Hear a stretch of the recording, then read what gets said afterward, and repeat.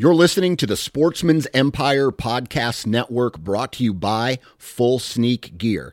Check out their entire lineup at fullsneakgear.com. Also be sure to check out our entire stable of podcasts at sportsmansempire.com. Interstate Batteries offers a wide variety of batteries for your everyday needs. Stop into one of their thousands of retail locations and talk with a battery specialist about batteries for your truck, trail cameras, and even those weird batteries for your rangefinder. Interstate Batteries even offers cell phone repair in certain locations. For more information, visit interstatebatteries.com. Interstate Batteries, outrageously dependable.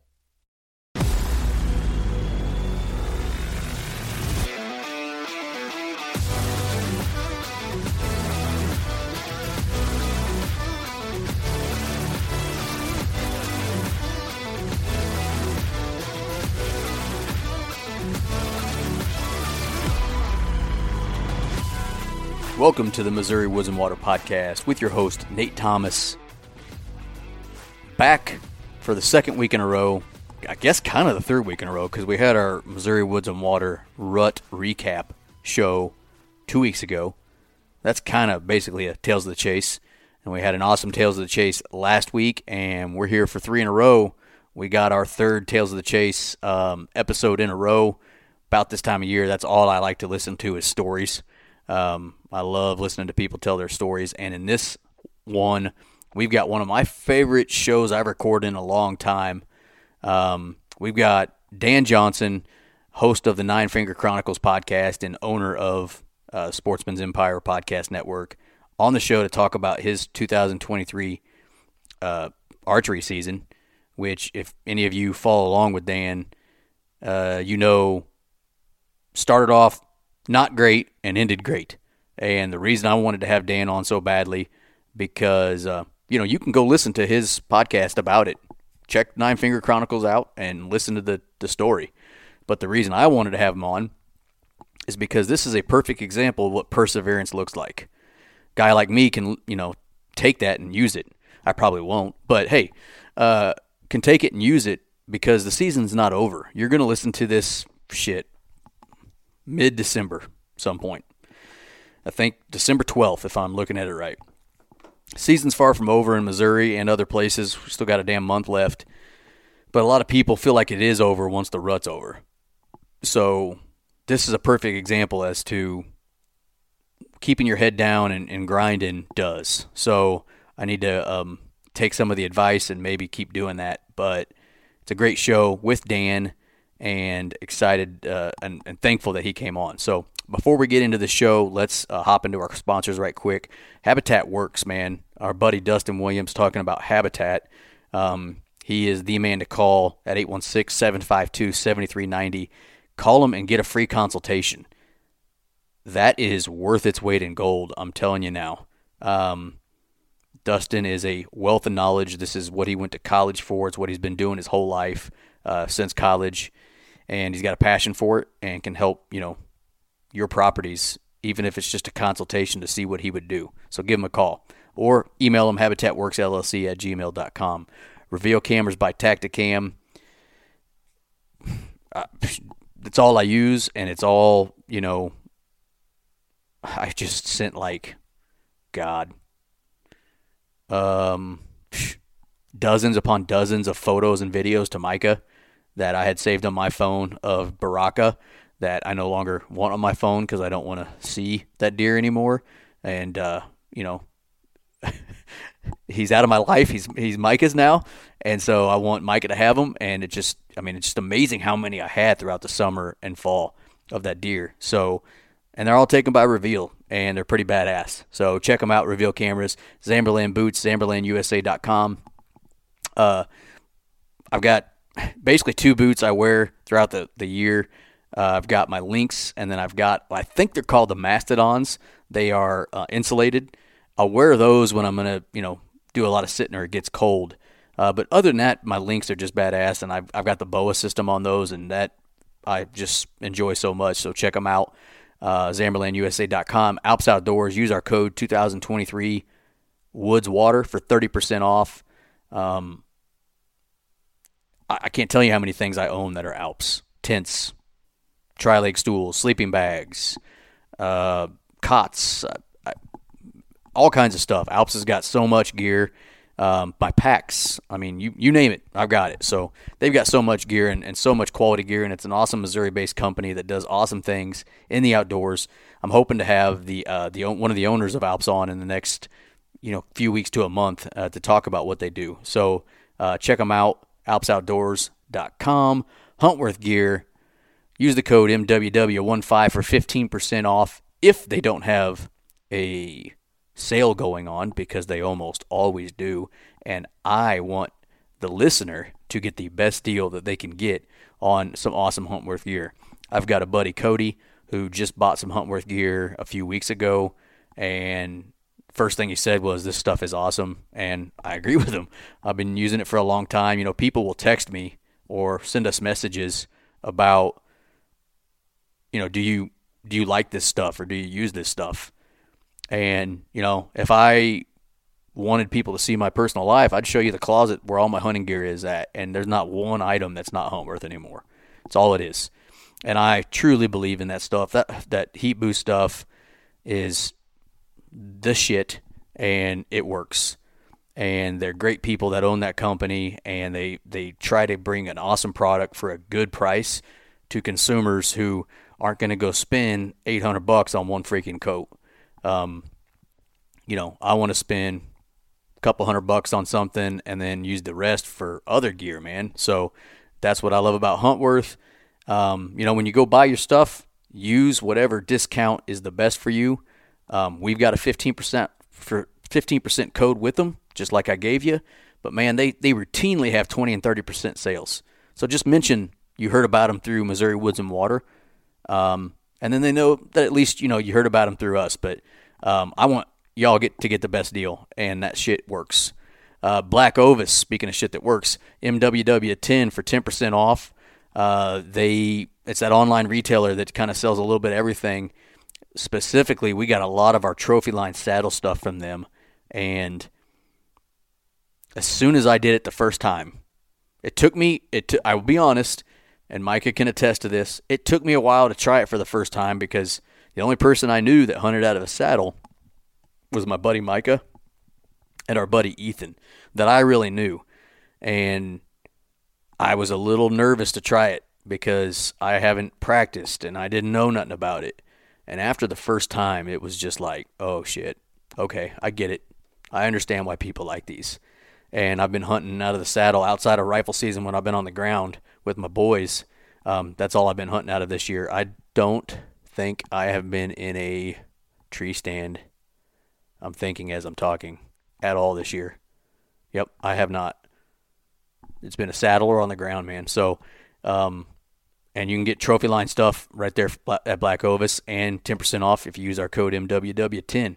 Camo Fire sister company. While you're up hanging in that freaking saddle, get on that Camo Fire app and check out them deals that you can get on anything hunting related. And on X, use our code MWW20 for 20% off. Pretty much use it daily. We use it a lot when it comes to coyote season, which is kind of probably be kicking off by the time you guys listen to that, for us at least. Andy and Micah are playing with house money. They already got dead deer. My sons both had chances at deer, and then I'm sitting here just twiddling my freaking thumbs. So I might be on the way to shooting coyotes by the time you listen to this too. And we use OnX all the time for that. Weber Outfitters. Don't quote me on this, but Weber is having their first ever coyote tournament. I think it's going to be January 13th. They're going to have a flyer and stuff like that, and they got a Facebook page, I believe, for it too. They're going to be teaming up with Movets Outdoors and another area tournament that is no longer going to run out of the same place. It's going to be at Weber Outfitters, and we don't know this yet, but we're going to try to be there. So it's January 13th in Hawk Point. You might check that out. And then finally, Athlon Optics. During our coyote season, those scopes are going to be on our guns. I've got one more scope to mount on another gun, and I will be set up, hopefully for a good while, on having to worry about moving scopes around. I'll have all my rifles that I want to coyote hunt or deer hunt with mounted and sighted in, and then I don't have to keep dicking with stuff anymore because I don't like doing that. I've got a night gun now, and I've got some day rifles, and I'm to the point where I'm almost happy. Although you can never have enough rifles, right? So check out Athlon Optics, athlonoptics.com. Find a dealer near you or reach out to us, and we will get you in contact with dealers we think are awesome, which includes Weber Outfitters, by the way. I think that's it. Let's just get into the show with Dan Johnson on this awesome Tales of the Chase of his 2023 archery season. This is the Missouri Woods and Water Podcast.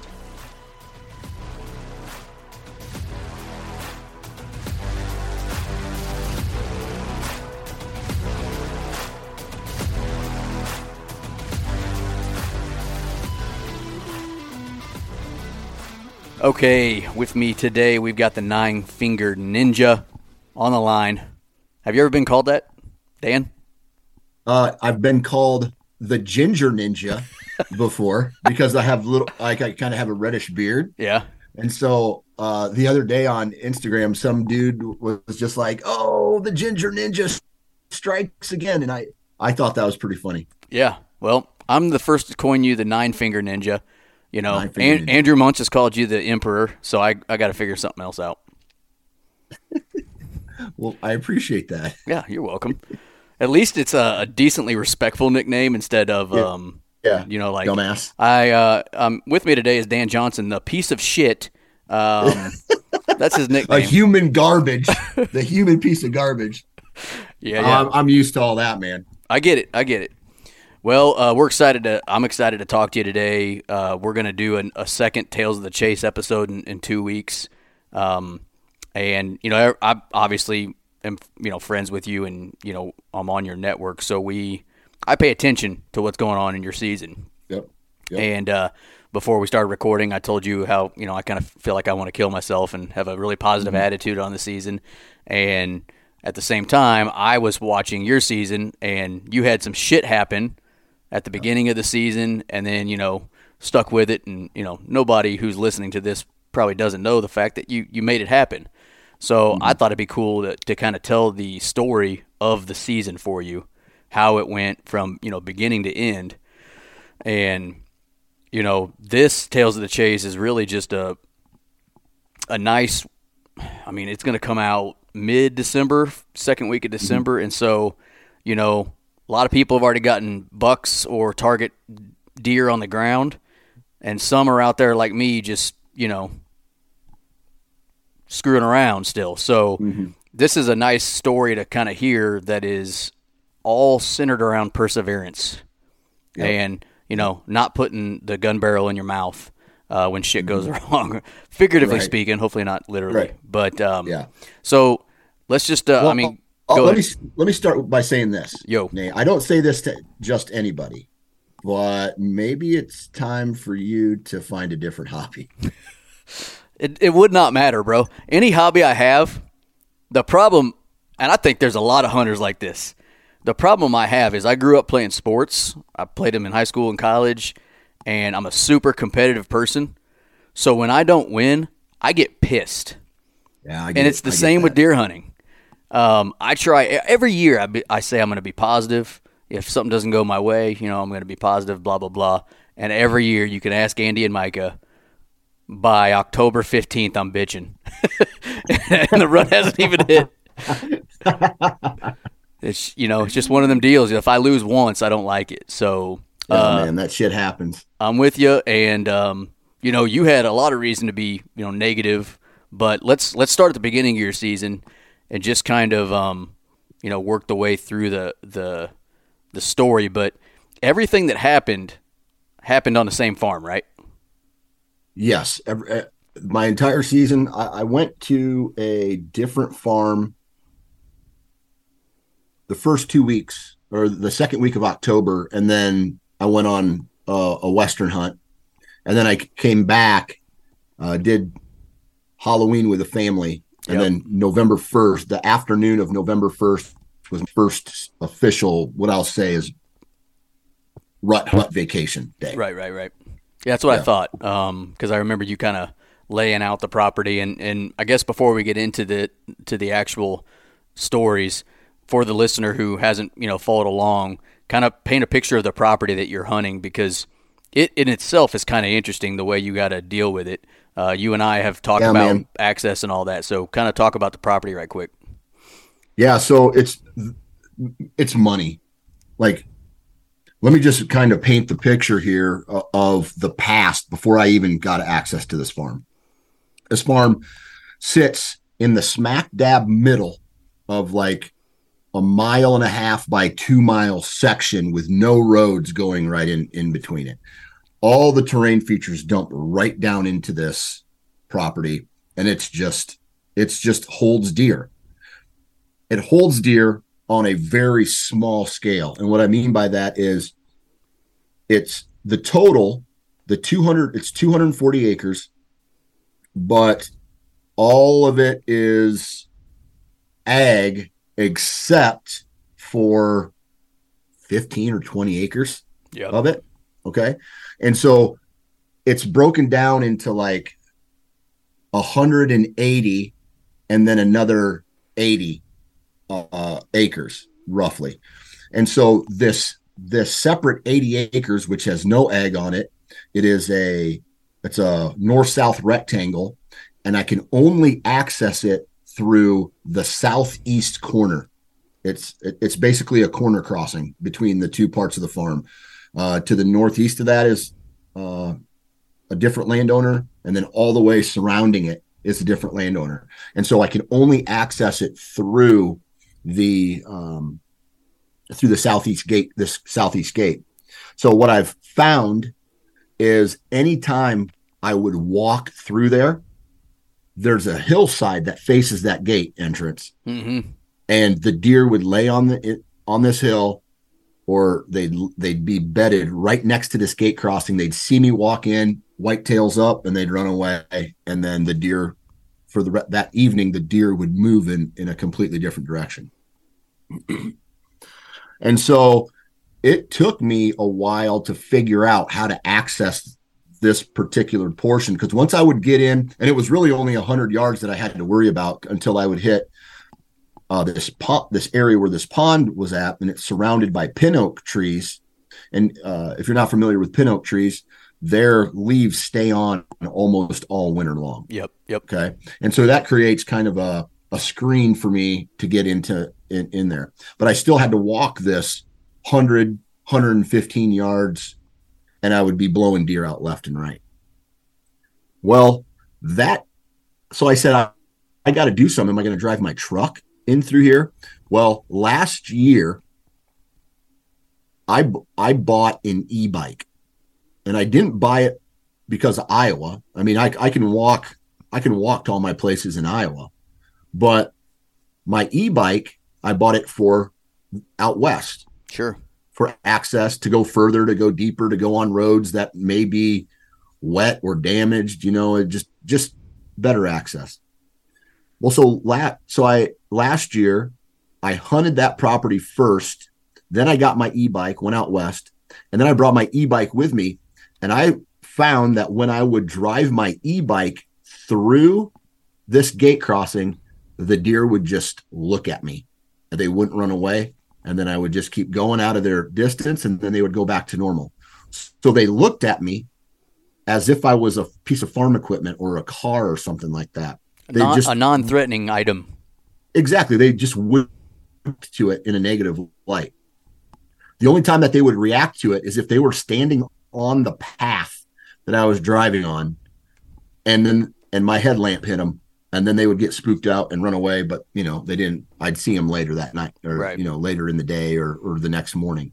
So it wasn't like I was spooking them at all. And so that is how I started accessing this property.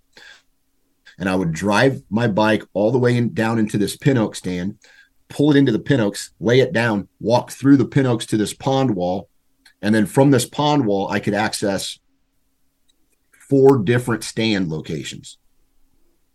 And so, it was like figuring out a way to get away with murder. Yeah. It was such a difference in deer movement once I started using that e-bike to get into this property. Well, I think that is lesson number one for folks, and I actually used what you did and what I've heard previously for our own property this year that Micah killed the giant on instead of me. But like from an access point, if you're only going to have one corner of a farm to get to access, I mean, the southeast corner isn't the worst corner, you know what I'm saying, from a wind perspective.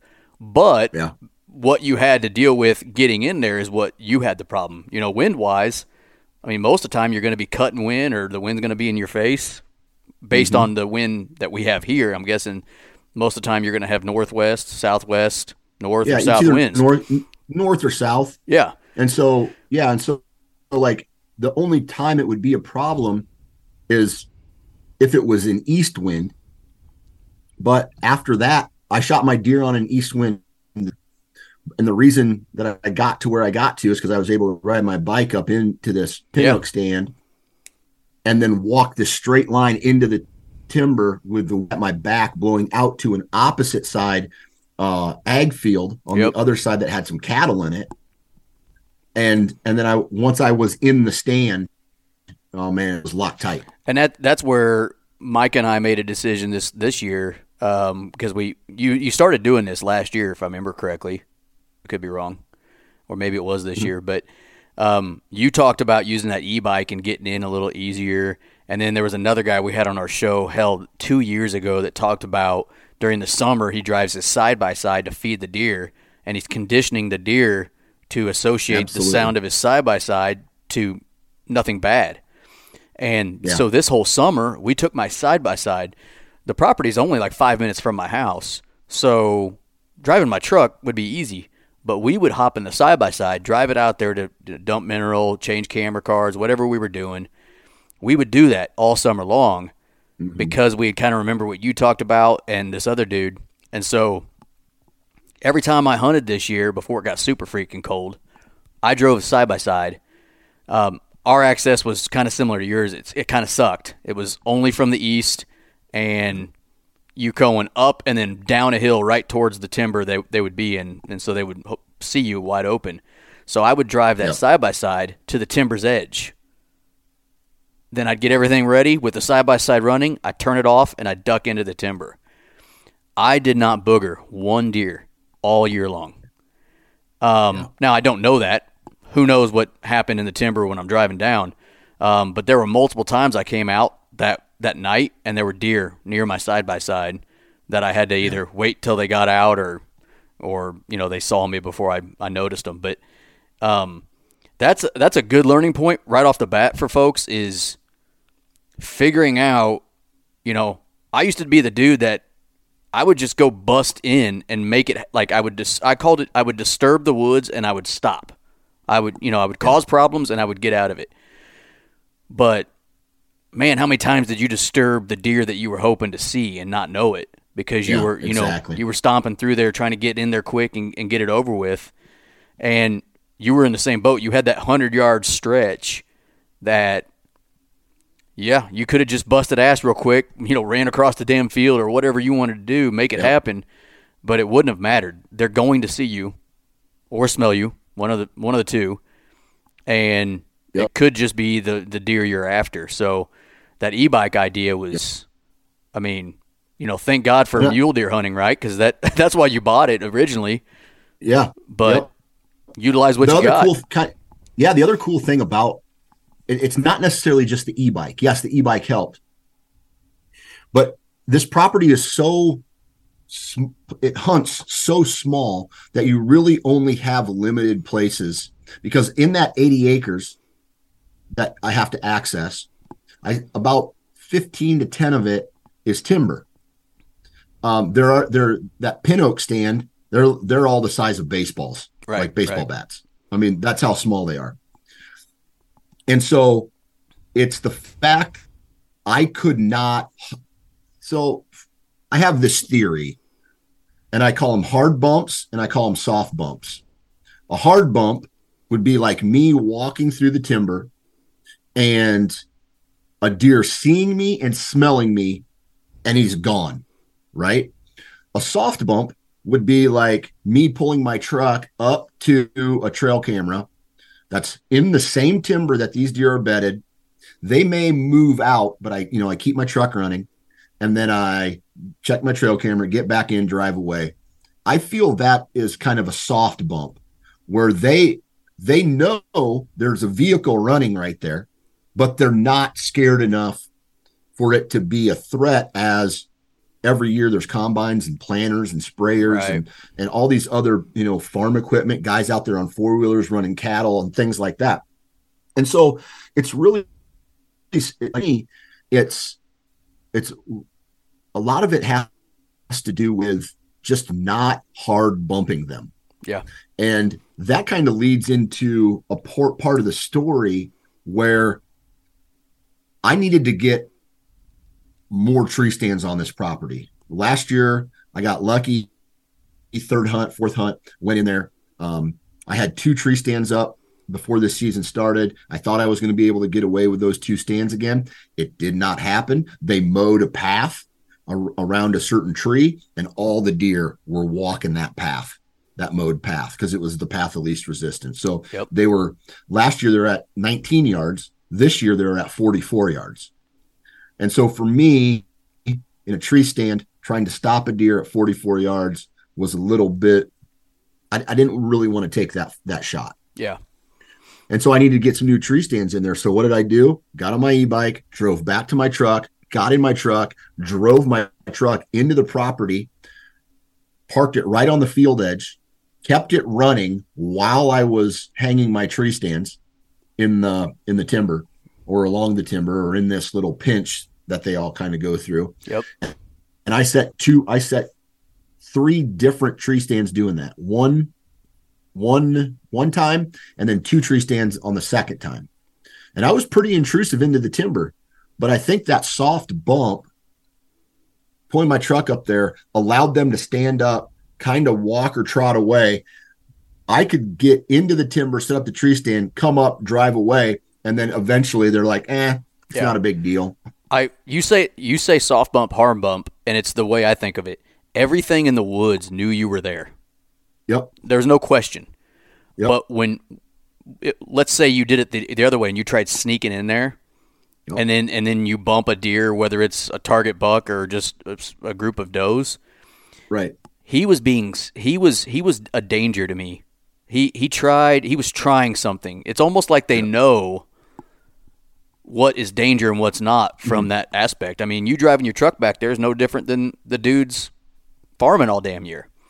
Right. So no, Right. I mean, I took a lot from you when you talked about this last year, and then the other fellow we've talked to, but because you were at the beginning of the season, you were after a specific buck, correct? Mm-hmm. Correct. And all the things that you're doing are playing into the beginning of this story. Right. Yeah. Right. I mean, my eyes were on one deer this year, and still are. Yeah, still are. And every move that I was making was to put myself into position for this. I mean, I passed some really good, this is the first time in a long time I've passed multiple 4-year-olds in 1 year. I'm usually not that guy. I'm that guy who says, I have an age class grouping. I want to shoot the top tier. I don't care what buck it is, but it has to fall under this category.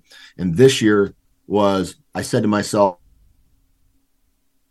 man, you got it, because he's a perfect typical 10 booner.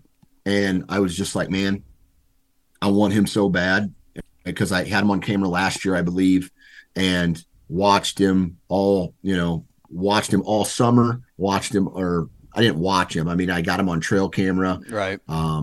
Started picking him up on cell cams. When I went there, in August, I was able to check some cameras and kind of figure out a pattern, not necessarily how this deer was coming through the property, but what these doe groups were doing. And so I just said, it's a matter of time before these deer start to follow, pester, get downwind, come out and start scent checking these does. And so really what I was doing is I was hunting doe groups. Yep. And eventually he showed up. What's the saying? Where there's hoes, there's bros. That's absolutely true. Absolutely true, man. Yep. Yeah, there was a podcast I was listening to. It might have been yours. I suck at remembering who I was listening to, but there's a dude that actually pays attention to does, like on camera, almost more than he does bucks. And he'll try to identify does and even name them, kind of like you do bucks. Yep. Because if he can figure out like exactly when a certain doe might even go into estrus or when she drops a fawn in the spring, he can almost guarantee like this little window when she's going to come in. And if he knows exactly who she is and what her habits are, then he knows that he'll be able to find the bucks from there, which is super freaking smart. But you did the kind of the same thing. You were figuring out the doe habits and setting up to kind of, not really hunt them, but if you saw them, you knew you were in a good area, a good spot for that day. Yep, absolutely. Yep, absolutely. So, how did the hunt for him go through? Well, I don't remember exactly when everything happened, but I know it happened. So I'm sitting there. It is the afternoon of October 30th, and he daylighted like an hour early. And so I said, now's the time.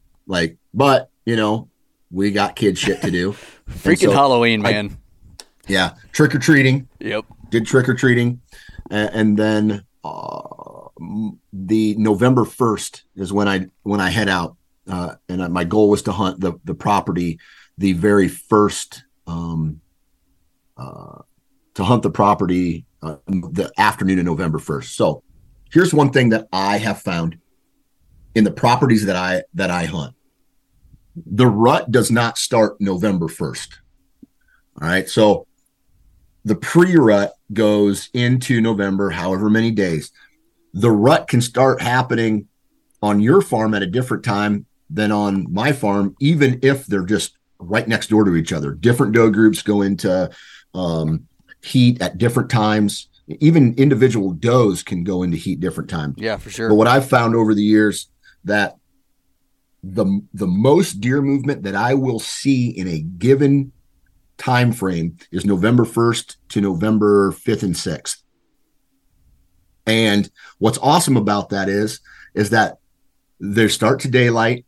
The does aren't ready yet. They're moving around. They're scent checking. They're starting to follow. And that buck, he was all over the farm in that first 5 days of November. I'm assuming laying scrapes. He was checking doe groups. He was checking multiple doe groups. I mean, I had him all over. Long story short, he ends up disappearing for like a day. I think it was. This is like sure of him on the 31st, but then November 1st and November 2nd, I was like, man, what's this deer doing? Like I lost him. Well, he shows back up one morning when I'm in a tree stand, and he's with a doe already. But he wasn't really interested in her. He was just kind of following her because I feel like he knew she was going to be the very first doe that came about. That came into heat. And so he ends up following her down into a brush. I tried the rattling sequences and shit like that. He looked back at me, but as you know, they very rarely get called off does. Right. Okay. Later that morning, he comes through this thicket again, this little pinch that I'm in, except he's at 70, completely broadside, but I'm not taking that shot. Right. Right. The doe pulls him through. And that's when I said to myself, I have to get off of this stand and go put up another stand. So I believe it was the 4th. Yeah, the 4th of November. I have never my birthday's November 5th, and I have never killed a deer on November 5th. Don't know why. Don't know how, but I just haven't. Well, isn't that, didn't shipwreck happen on your birthday? Yeah, and that was on 2010. Yeah, long time ago. Sure. Yeah. I've never killed I've never killed him. I've never killed any deer. Yeah. I've hit him, but I hit him, but I've never killed him. Yeah. So anyway, maybe it's just like tainted because of that day. Right. It's hey, dude, you should just go drinking instead of don't fucking hunt on November 5th. Just go drinking instead and then hunt on the 6th. Well, the morning of the 4th, I saw him, and that's when I went back to my truck.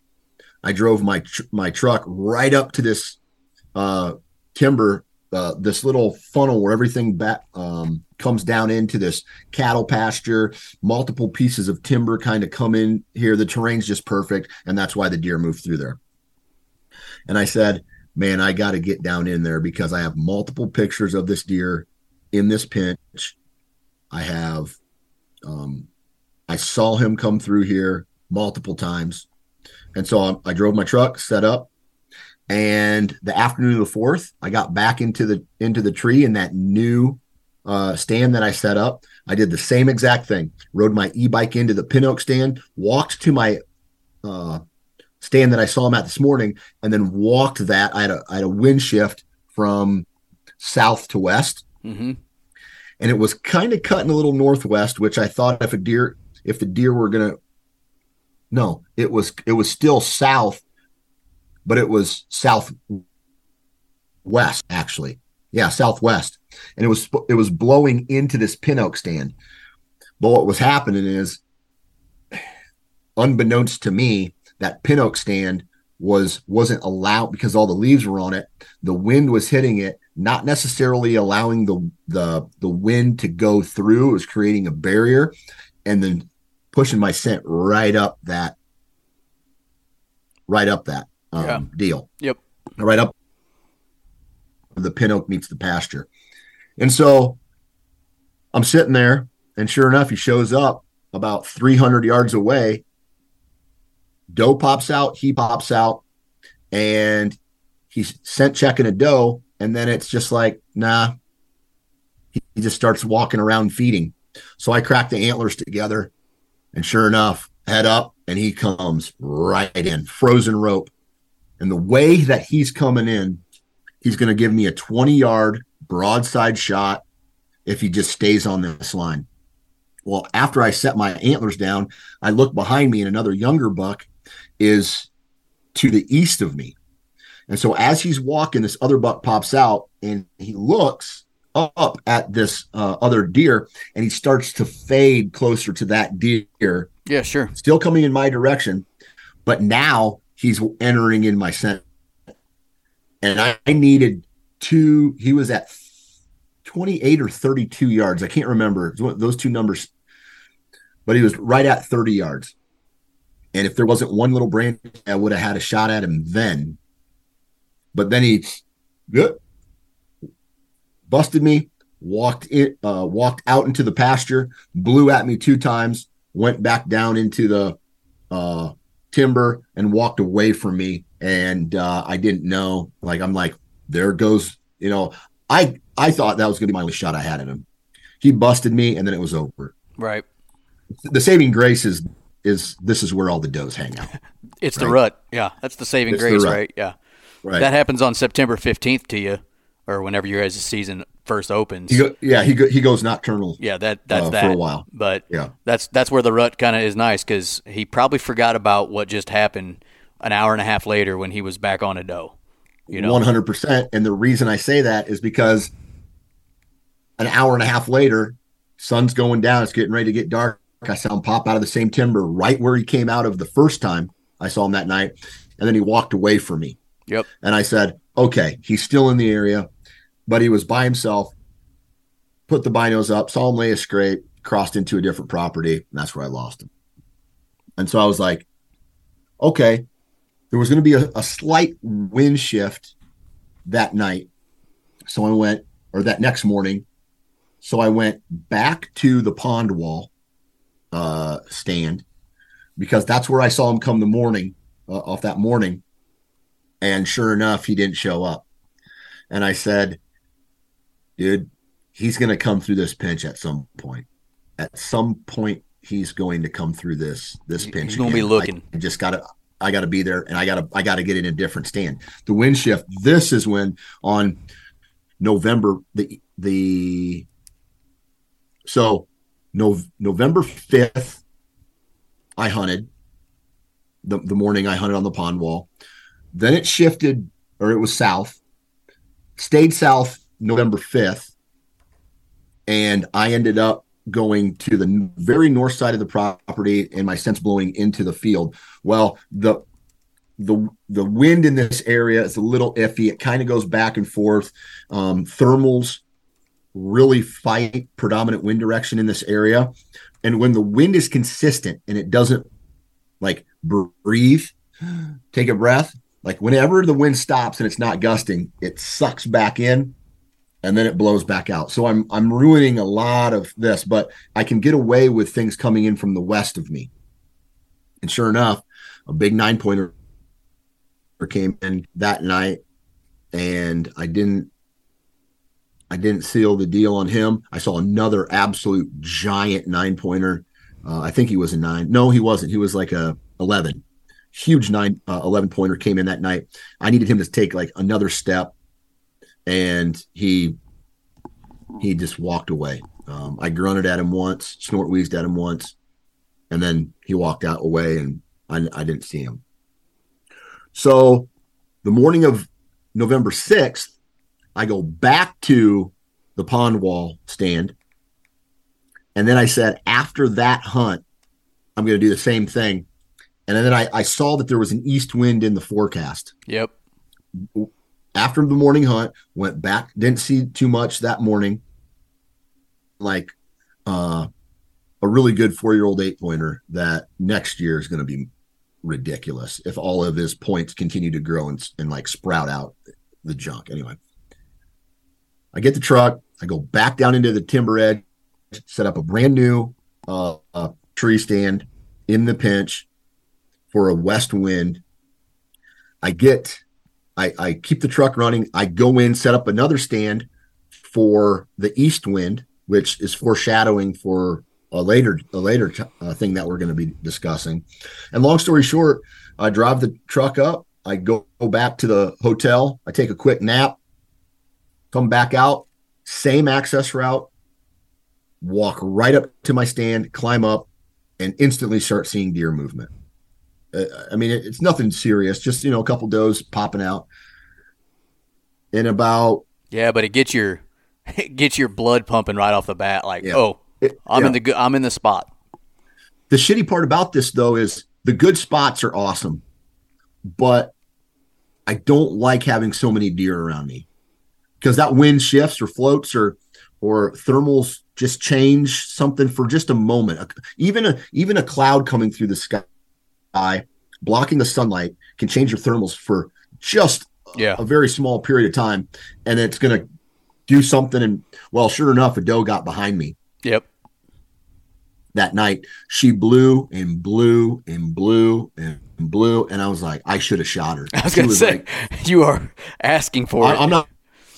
Yeah, and she ended up working away. She was with one of her yearling fawns, and I'm like, well, I ain't seeing shit tonight. Well, 200 yards down, all these does start to pop up. Then the younger bucks, then another doe group, and guess who's behind that doe group? My number one. And so this time I'm like, I'm back in this pinch.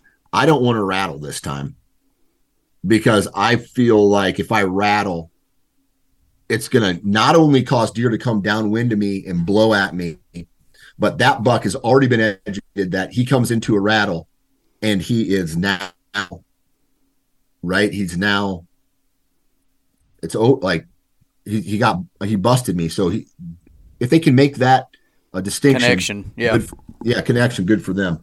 Anyway, the buck comes in, or the does start to flow my way. And what they do is they go through this pinch, they hug the pond wall, and then they go up to the ag fields. And dude, it just worked. It worked like if I wrote it down on a piece of paper of how, here's what I want the deer to do in this stand. I want you to hug that timber line, come up to me, cross right in front of me, go up by the pond wall. And it kind of happened that way. The deer, it was the first hot doe. I think it's the one that he was following on the 4th. He's following her. All these other bucks are starting to creep in. Like when I say other bucks, I mean like 3 young, like 2-year-olds. Right. Were pestering her too. He was snort wheezing at him. I mean, it was awesome. It was awesome watching this. And they came into this little pin oak stand, and I thought they were going to go through the pin oak stand to get to, instead of coming to me. And then that would have put them at like 35, 40 yards. And I would have had a very short window to shoot through. Like I didn't really want to stop them, but if I had to, I could have. Well, they went in, the doe stayed out. I heard some commotion. I think the buck went in to chase these other bucks away. He comes back out, and now his nose is to the ground following this doe. And they're at like 35, they're at 40 yards. He's broadside at 40. He's following the doe. The doe's hugging the timber edge, coming right through this little area. He's at range. He's at 35, 30, 28. Once he got to 25, I put down, and because at that point it didn't. It's my top pin now. Yeah. Yep. Top pin. Doe comes through, and he is hard quartering towards me at, I'm going to say 22 yards is what I ranged it. I draw back, and my forearm drags against this tree, and it's dead quiet. So it makes his head comes up, looks around. The doe gets freaked out, and she bounds off, but he stands right there. His head comes up, but it goes. And so the doe went away from me. His head turned to look away. And I was already at full draw, so I set my pin, and it was a hard quartering 2 shot, 22 yards. I mean, if I could rewind and do it again, I would have just completely murdered him. Like right there, boom. He would have taken 10 steps and fallen over dead if the arrow did what it was supposed to do, or there wasn't any hunting error. Well, I drew back, man. Buck fever, biggest buck of my life was right in front of me. I've had other deer bigger in front of me, but I've messed up on those two. Right. And so right. I straight up got buck fever. I shot him real high in the neck, above the spine, in all the meat. And my first reaction was, fuck, he's not going to die. And I don't know if you've been there, you know, yep. I mean, we talk about that all the time. You go through this, it just emotions just sank. And I was like, the only thing that I'm going to be able to hold my hat on is if I got nicked some kind of artery. Yep. But my initial gut reaction is he's not going to die. Well, I followed blood. I got down onto my stand. This was like after 40 minutes. Went and found the arrow. Light was fading. I followed blood into the timber, and then I was like, okay, this timber's so small, I can't risk it. I can't risk bumping him out of here. Right. And I saw a deer as I'm leaving the timber, heading back up to the bike. I saw the deer on the top of the ridge. It was a buck. I couldn't tell if it was him or not, but I'm thinking it was him. Yeah, knowing what you know now. Right. Yeah. So next day, take the e-bike all the way down. The next morning, I left him let him go overnight. Got my e-bike, drove down to where he entered the timber, and I started followed blood. I mean, this is, long story short, followed blood for about 250, 300 yards. And then it slowly started dissipating into nothing. I found the last drop of blood I found was right at where the timber meets this sea of green grass, short green grass. And I knew right then, like, it was over. My gut says, dude, it's over. Yeah. He's still alive. And what's crazy is, like, I think I texted you that morning. I'm like, dude, you're going to find him. Because the blood you found like looked legitimate blood, Yeah. which, I mean, I know they can bleed, but, and then you do a really good job on your Instagram of posting your stories, and you'll do a picture, a video, and you'll continue on. And I was, watching along, and I'm like, man, that deer's dead. He's got him. He's got him. Mm-hmm. He's got him. Yeah. And then you're like, oh shit, it's drying up, and then you reach that green field, and yeah, I was with you there. And then you did more, but yeah, you got to that field, couldn't find any more blood, and that's when you probably started realizing things were not going to go your way. Right. Well, two things happened there. One, I was like, I just messed up on the biggest, what would have been the biggest buck of my life. Two, which is good, I had a really strong feeling he was still going to live. Yeah. And that was confirmed a handful of days later when I got him on trail camera for the first time. And so after that, I was like mentally defeated, to be honest with you, because there's a little part of me that was like, dude, you're a content creator. You talk to, you're a podcaster. There's a part of me that was like, hey, this guy's got to do it right. He's got to be the guy who doesn't have any mistakes, right? Because, I grew up in the same environment you did in the outdoor channel where they didn't show mistakes when I was a kid all the big buck videos. No, it was all kills. VHS, yeah. All kills, all money shots, right? There was no mistakes. And so I was mentally defeated, and I was like, and plus I had just after I couldn't find him, I continued to grid search the whole farm looking for him. Just blow it the fuck up. Oh, I blew it. Yeah. I blew it right up. And so I said, well, I can't hunt this farm now. And so I'd already been gone for 6 days. And so after I grid searched that, which would have been the all of the 7th, November 7th, I grid searched. I then went back home, got in my car and said, hey, I'm going to be done. Going home with my tail in between my legs. Yep. I'm going to go home. I'm going to let the farm recover for 3 days, however many days. And then I'm getting back at it. And so I don't have my phone on me, but November 7th was like a Tuesday or something like that. Yeah, a Tuesday. And then I went home, and I was going to go to my boys' basketball game on Friday night, but he had a bye week. And so I said, okay, which would have been November 10th. Is that right?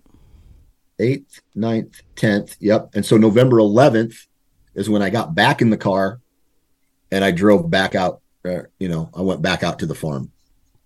It's like 4 hours away from where I live, three and a half hours away from where I live. So I got back in the car, drove there, went back to the pile. And I'm just like, I was kind of in a funk or a numb. I wasn't as excited about hunting as I was. I wasn't. You were just like there because you have to be. Yeah, right? I was going through the motions. And let me. We're going to lead to. I want to jump ahead just for a second on this deer because he'll come back up. But so you confirmed he's alive, and he's continued to confirm that for you. Have you ever seen in any of the pictures where the injury is? Can you tell what ended up happening? Last week, I got a completely perfect broadside shot of him. I was in no man's land. Yep. I hit him high in the neck. If my air 4 inches lower, we're talking heart lung type scenario. Yep. But it was right through the meat, and it came out of the void that's in front of the vitals, right in front of his shoulder, his opposite side shoulder. So there was a big white scar there. And he's acting Instantly fine. Knew where he came out. Yep. I cannot believe how fast these deer recover from getting shot with a broadhead. Yep. All the way through their body. All the way. Yeah, two holes. I saw a video the other day of a deer that had its entire jugular missing. I'm not kidding you. Almost like a football-sized chunk out of its throat, and it's just acting like he's or normal. I think I've heard someone say that. Now, don't quote me on this, but I think I've heard someone say that it's the increased amount of testosterone in their body that allows them to like ignore the pain and keep going, and it also allows them to heal faster. I can see that. Yeah. Yeah. I mean, it's literally pulsing through their bodies at that time like Exactly. no other. So, I mean, that would make sense. But Yep. he's okay. Good, cool. All right, you can go back to where you were. Sorry. Yeah. Afternoon of I'm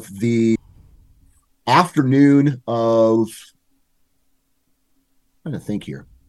Afternoon of the 11th, I'm back on the farm. It's an afternoon hunt. I go clear to the north side. I had a west or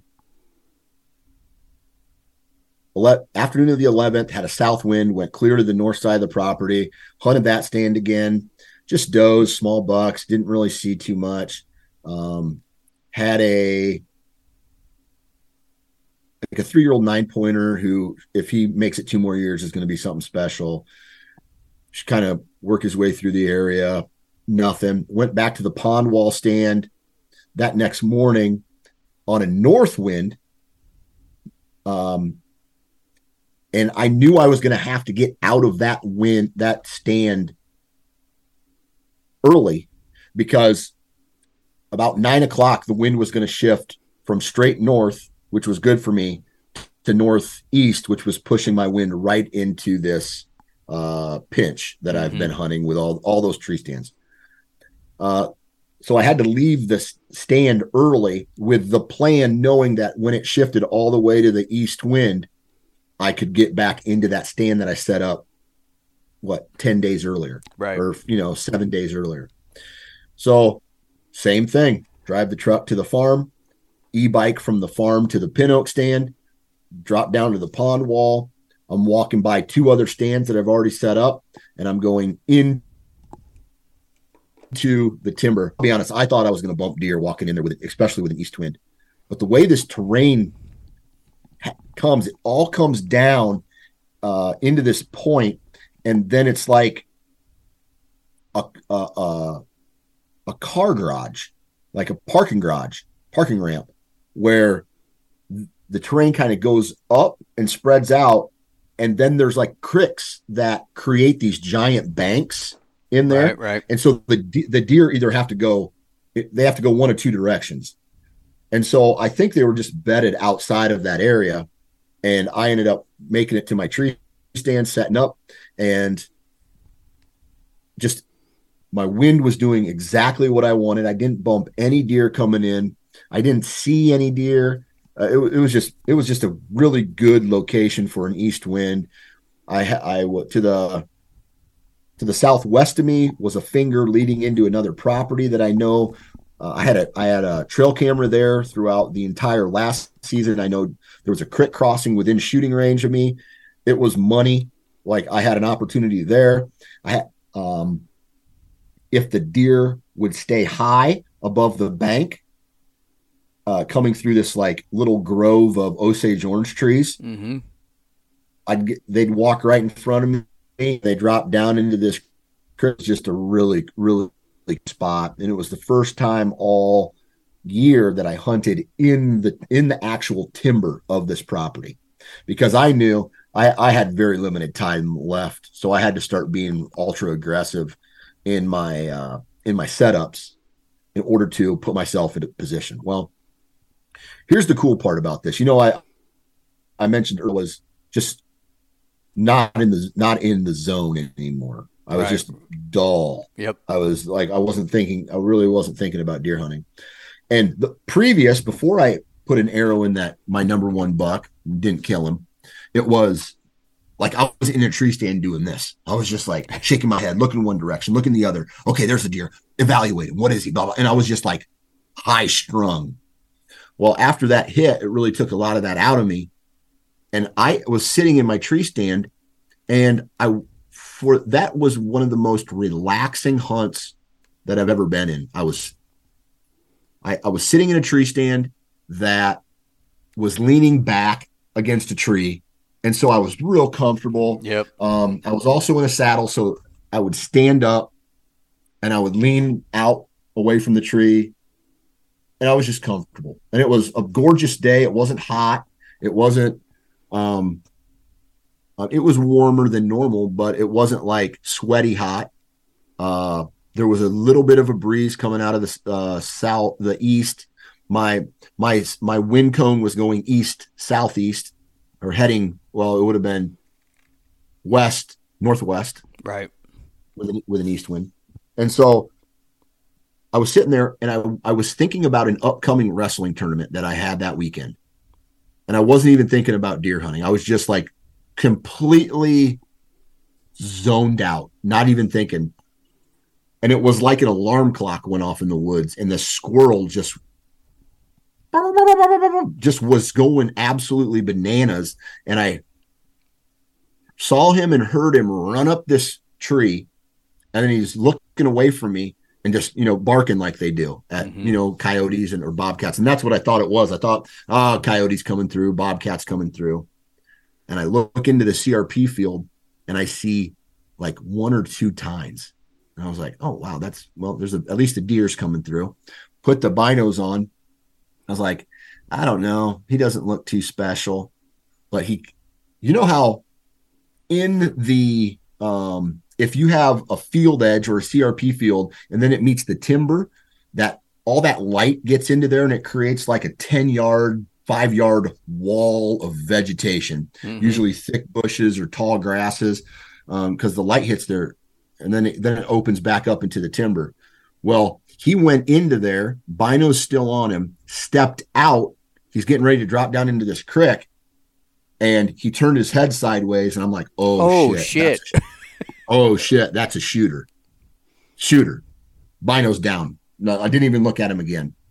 And he came right up this draw to me, but he's behind an Osage orange tree.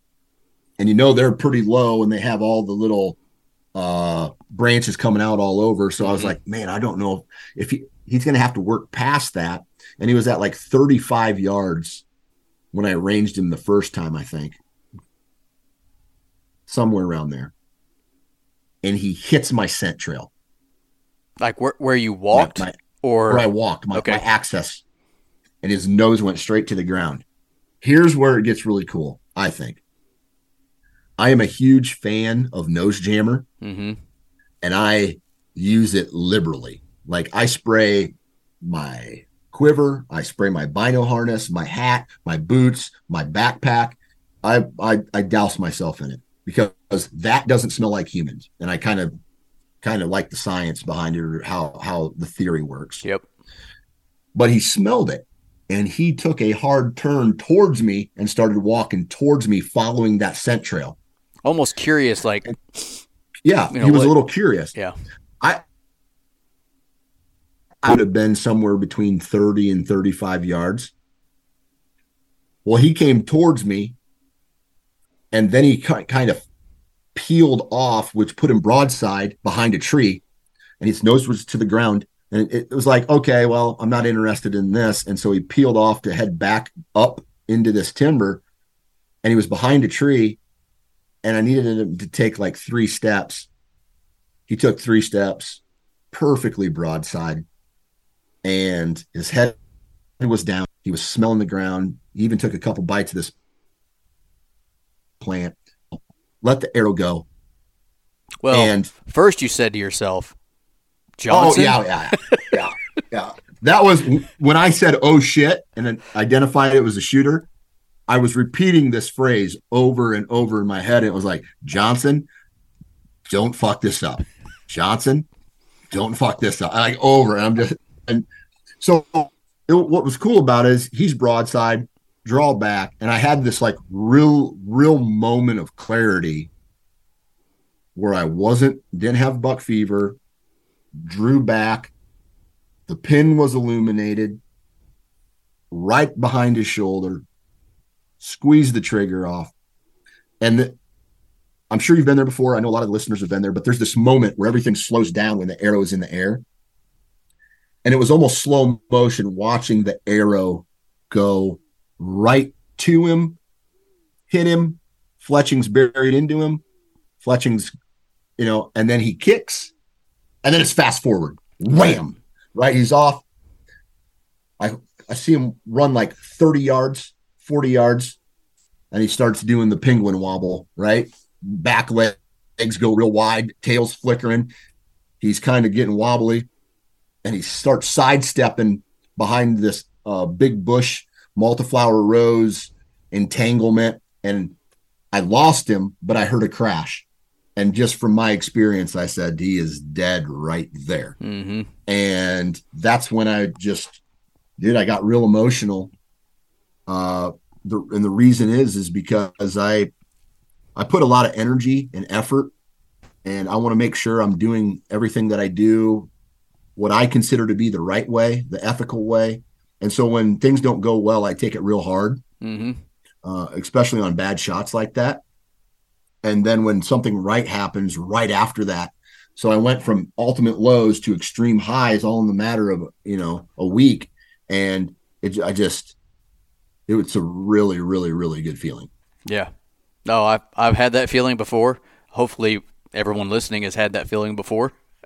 And especially like if things don't go your way, or like actually the deer you can see behind me, like I've had that feeling with him. And it's just like everything that went wrong is now forgotten, and I can actually breathe again. I don't feel like I'm gonna, have an aneurysm because I haven't killed a deer. And yeah, like, so when you posted that story, you're getting up, emotional. Like I felt that feeling for, like, I was there in that your body almost, which is really cool and then how happy that guy is too at that moment. Yeah, exactly. Like, exactly. Dan Johnson's not a little guy, and he's damn near crying like a bitch right now. And if it wasn't on camera, I bet he would be. So I can imagine how excited he is right now and how happy he is, because you just, very few feelings in the world will match that dopamine dump that you get. Well, I think it's dopamine. I don't fucking know. But that dump that happens when the adrenaline dump, all of that work comes, especially when you've already, when you've messed up, and then and then it comes full circle. So absolutely, that had to be pretty badass. It's a great feeling, Then you go through the phone calls, and and now I'm looking at his skull cap right here with his antlers on. Driving to, I think one of my favorite things to do is drive to the taxidermist. Oh, sure. And talk to that guy. I go to a really, really good taxidermist. They're really awesome people. And so you get to catch up with them, and they also do my processing too. So it's a one-stop shop kind of deal, and you get to hang out with people. And then I think after that phone call, I talked to Andrew from the Ohio podcast. I talked to a handful of my friends, and kind of told them the abbreviated version, and then you get home, and you tell the story to your kids, and sometimes they're interested, sometimes they're not, and I don't know, man. It's just one of those things where it just does not get old, man. It doesn't. That's why we all do it. That's why we all do it, and that's why, even though you made this happen, you're not totally satisfied, because you went and bought something for the first time in your life. Because we all know that the deer that, didn't go correct on is still alive and well. And Iowa, unlike Missouri, has a rifle season. I guess you'd call it rifle, muzzleloader season. It's a muzzleloader season, yeah. I can't use a rifle. Later on, out of the rut, that's coming up, I guess, I'm assuming, for you. And you went and bought a freaking muzzleloader, didn't you? I did. I was telling a guy I knew, I was like, I felt like I was coming out of the closet when I told him that I bought a gun, because I, like, up until now, everything has been bow hunting, man. Yeah. I've never purchased a firearm before in my life. Okay. I've been strictly, other than the 20 gauge that I have, my mom gave me because someone gave it to her. She's like, I don't need a shotgun. Here, you take it. And so I have that shotgun and now this muzzleloader. And so I felt like I was coming out to people and being like, I'm not just a bow hunter anymore. I'm transitioning into a gun hunter as well. And so It's a different feeling. Actually, I'm gonna give you a quick story so that you make sure you don't make this mistake. Okay. Okay. Because I don't even have a muzzle loader, and I'm a rifle guy. I love rifles, mostly Yep. for the coyote stuff. But he went to Kansas early season with a muzzle loader tag. And these are the guys that we have on our show the week before your show's coming out. And he had a 190-inch deer at, I think he said 10 yards, and his primer didn't. When he pulled the trigger, all he heard was a click or something. I don't know shit about muzzle loaders, so I don't know. Something happened with his primer or something, and he didn't kill that deer because his muzzle loader screwed up. So when you're doing all your loading and all that crap, make sure you do it perfectly correct, so you don't have something like that happen. I don't know shit about it other than what I just said to you. I know you got to put powder in and primer and tamp it down and whatever you want to call it, but make sure you know that process perfectly, so that you don't have him walk in front of you at 10 yards and click. That would suck. then you have to either put a new primer in or reload your entire gun. Yeah. And so hold on. I got a lot of practice to do and sighting it in before December 18th. So that's when the season starts, December 18th. So it doesn't mean some time. it doesn't mean that I'm going to go that time, because it's a 3-week season. Mm-hmm. But I'm really looking forward to it. Yep. So you're going to get after. I'm assuming he's the one that you're trying to come back around to him. I would assume that'd be a really cool ending to that story. Well, I'll tell you what, it's him. And there's even another buck out there that I had pictures of early season, just like I did last year. I had pictures of him last year and saw him on the hoof late season last year. He was 150 last year. He's probably 175 this year. He's just a gorgeous. He almost looks like my buck that I shot last year, but on steroids. And so if he's around and he shows back up, man, I'll shoot that buck too. Either one of them can get it, is what you're saying. And either one of them. And my wife wants to go too. Oh, that's cool. So so I don't know. I just thing about this property is it's so good. I don't know if I want to take 2 more bucks off of it. You know what I mean? Be a badass year though. One of you gets him, badass year, gets the other one. Just saying. Yeah. Well, I'm trying. My wife is like, hey, I only want to shoot a giant. And I'm like, unfortunately, that's really not how it works. So why don't we just start off with a small buck or the first deer that walks by, and then we can stair step into Boone and Crockett range. And I'll be honest, there's no way I'm going to let her shoot that. Like, this may make me sound like a dick, but why in the hell would I want to bring my wife, who has only hunted deer one other time in her entire life, to come in and on a farm that I had to get permission on, and then just be like, here you go, choose what you want.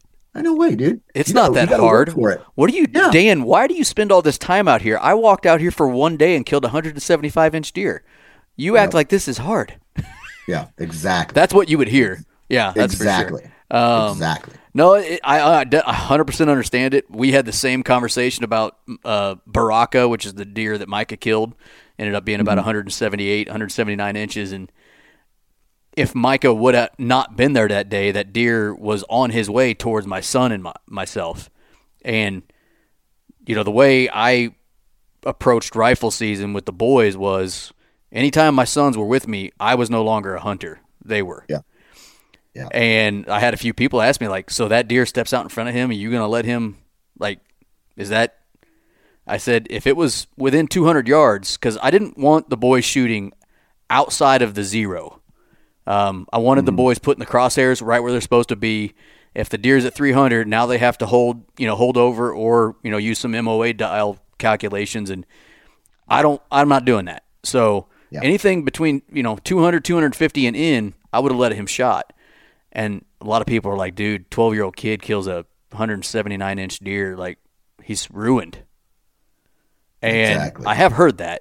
But, yeah, I mean, I understand that because I'm like, dude, yeah, I guess that makes a good point. The deer's at 300 yards. Like, I know I'll hit him. 12-year-old might not do it. You know what I'm saying? So, right. I guess you'll find out if your wife comes with you and that giant deer walks in front of her. Here's what I'm hoping for. I'm hoping for sub-0 degree temperatures where she's like, well, I ain't sitting in that shit. And then I go and I shoot him. There you go. And so. I like it.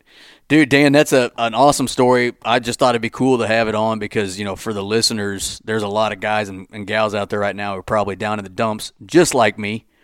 And nothing that either one of us can say to them will make them happy. Right. But, it's a good reminder that the season's long. It's not over yet just because the rut is over, which is it is. I mean, I'm sure there's some does coming in late and some of the younger does. I've noticed young does come in, a little bit later, like those yearlings that are still coming into heat. But it ain't over. It ain't over. Nope. So no, it's not. Dan Johnson showed you it ain't over. All you got to do is go out there, sit back, think about wrestling. That's it. There you go. There you go. There you go. It's easy. All right. Dan Johnson, 9 Finger Ninja. Thanks for coming on, dude. Hey, absolutely, man. Anytime.